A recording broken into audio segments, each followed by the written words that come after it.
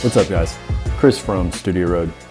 In this class, I want to talk about something that many of you have asked me about and something I've been wanting to talk about for quite some time now, and that is strategy.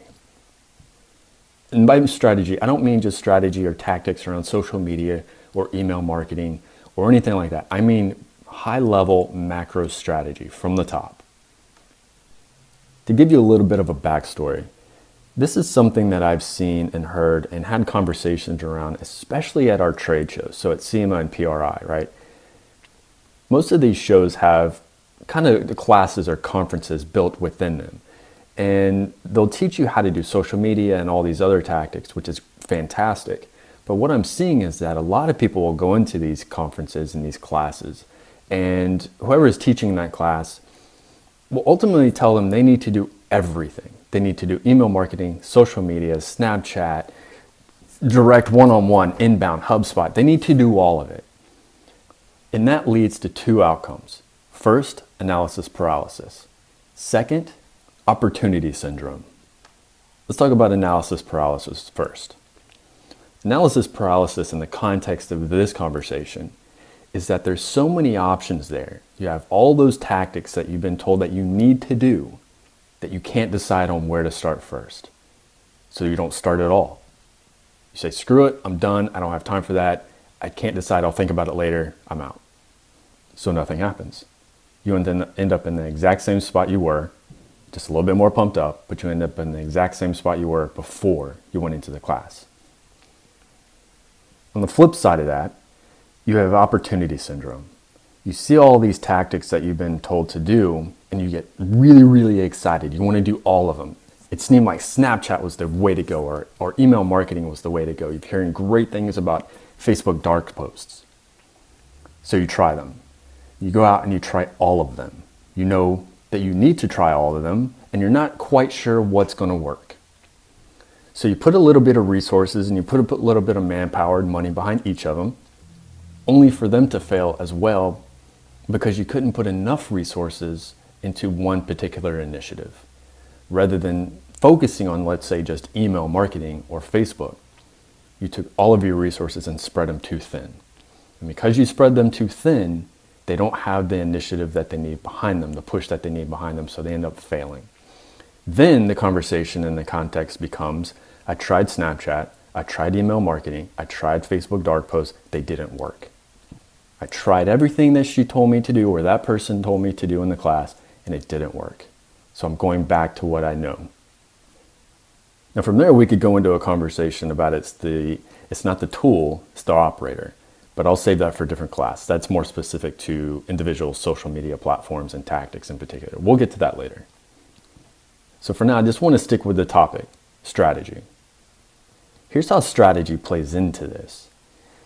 All of this stuff, all of those tactics, everything that you learn map to one goal, the customer or the end user, right? So if you can reverse engineer the end user, the customer's need and desires and what they're looking for, then you can design and strategize your initiatives and what you should build out moving forward. It removes the guessing and the speculation from the whole thing. But you need a system and a framework to do that. And that's what I'm going to touch on briefly here.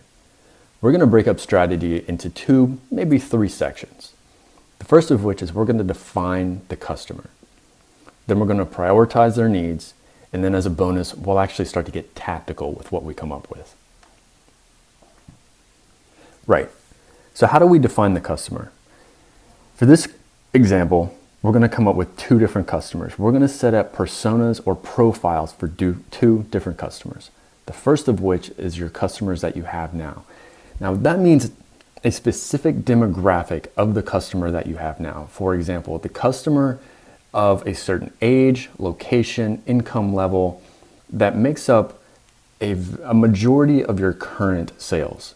That's going to be persona 1. Persona 2 within customers is going to be your desired customer. If you're going for a particular income level or location, that's going to be your desired customer. So we would build out both of these. We're going to run two. Now, as your company gets bigger or you are bigger, you can break up these personas in multiple different ways. You can hit as many different personas as you want. But for this, we're just going to hit two. Here's how you do that. First, we're going to name their demographics. We're going to give them a fake name. This is going to be a fake person, right? So you give them a name, you give them a type. Are they a banker, an accountant, a shop owner? Whatever the case is, give them a type, whatever that main customer is that you currently have, again, the one that makes up the majority of your sales. If majority of them are, say, students, then put student as their type. Next, give them a general age range. Now, my recommendation is be as specific as you can here in all of this stuff. Don't be too broad. Again, this is a persona. You want it to be as detailed as you possibly can. Gender, profession, and then income level. Next, we're going to talk about his or her backstory, their problems.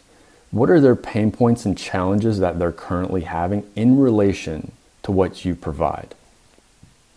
If that particular customer is, say, a bracket racer and keeps breaking parts, that's a problem. Now get really intimate with this backstory. Are they married? Did they just buy a house? Do they have kids? Are they having some struggles financially? Are they well off? Do they have extra expendable cash that they can spend? Write all this down. This all plays into the story that is going to start to develop. Next, we're going to write down what his needs are and why. Based on the problems and the pain points that we've already written down, what can he obtain or gather that will solve those problems? Now, once you've figured out what those are, write down why he needs them. Specifically, get into the details as to why he needs them. For example, maybe he's a business owner and racing is his outlet. That's how he gets away. So although he may be competitive, he's not out there to break any records. He just wants to go out and have fun and enjoy the car. Next, let's talk about and write down how you can exceed those needs. If he's just a weekend warrior, all he wants to do is get away from the stresses of work, right? So chances are he's not going to want to spend a whole lot of money and buy top shelf parts. He wants just enough to be competitive and to have fun. What he may value more and what you can possibly do to exceed those needs and solve his pain points at the same time is maybe have that one-on-one communication with him or camaraderie, the customer service. He may value that more so than everything else. So that's part of it. That's part of this 4-tier solution and write-up of a persona, right? So for each one of these 4 tiers, write as many examples as you can based on the story that you're playing out for this particular persona. Essentially create a story, create this person's biography. Now you can take that same structure and apply it to the other customer persona that you want to write out, the desired customer. So at this point, you have at least one customer persona and you have a list of needs that they require or pain points. Now, you're going to take all of those pain points and you're going to find solutions for it, and you're going to prioritize those pain points. You're going to determine, based on this story, this biography, and your personal experience, you're going to prioritize which pain point you feel needs the most attention. You're going to pick the top 3 in this case. The top 3 pain points that need the most attention for this particular customer. Now here's where it gets fun. And even though within the context of this conversation, we can't get too granular on how we approach this, so you're going to have to kind of work this out for yourself. But you're going to use what you've just determined based on needs and how you exceed them on how you move forward with what assets you build out. For example, if this particular persona is in the search of education, they need to learn more about a particular product or service that you provide, then you're not going to end up on Snapchat just yet. You will eventually, but not just yet. For this particular persona, your objective is to create content that educates them. So that's either blogs or video, right? But you also need to reverse engineer where that particular customer is. Are they on forums still? Are they on Facebook groups? Are they on Instagram? Are they on Snapchat? Don't rule it out. Find out where they are, where that particular customer is, and then reverse engineer and create content for that platform. And that, my friends, is how you avoid analysis paralysis and opportunity syndrome. Reverse engineer it. So now you have the strategy. or at least the foundation of a strategy. Go out there, take over the world. Thanks for joining me. I will catch you next time. If you have any questions, or better yet, if you have any suggestions on what you would like me to do a class on next, feel free to email me, chris@studioroad.com, or hit me up on Instagram, Snapchat, all the good stuff. You know where to reach me. All right, guys, talk to you soon. Bye.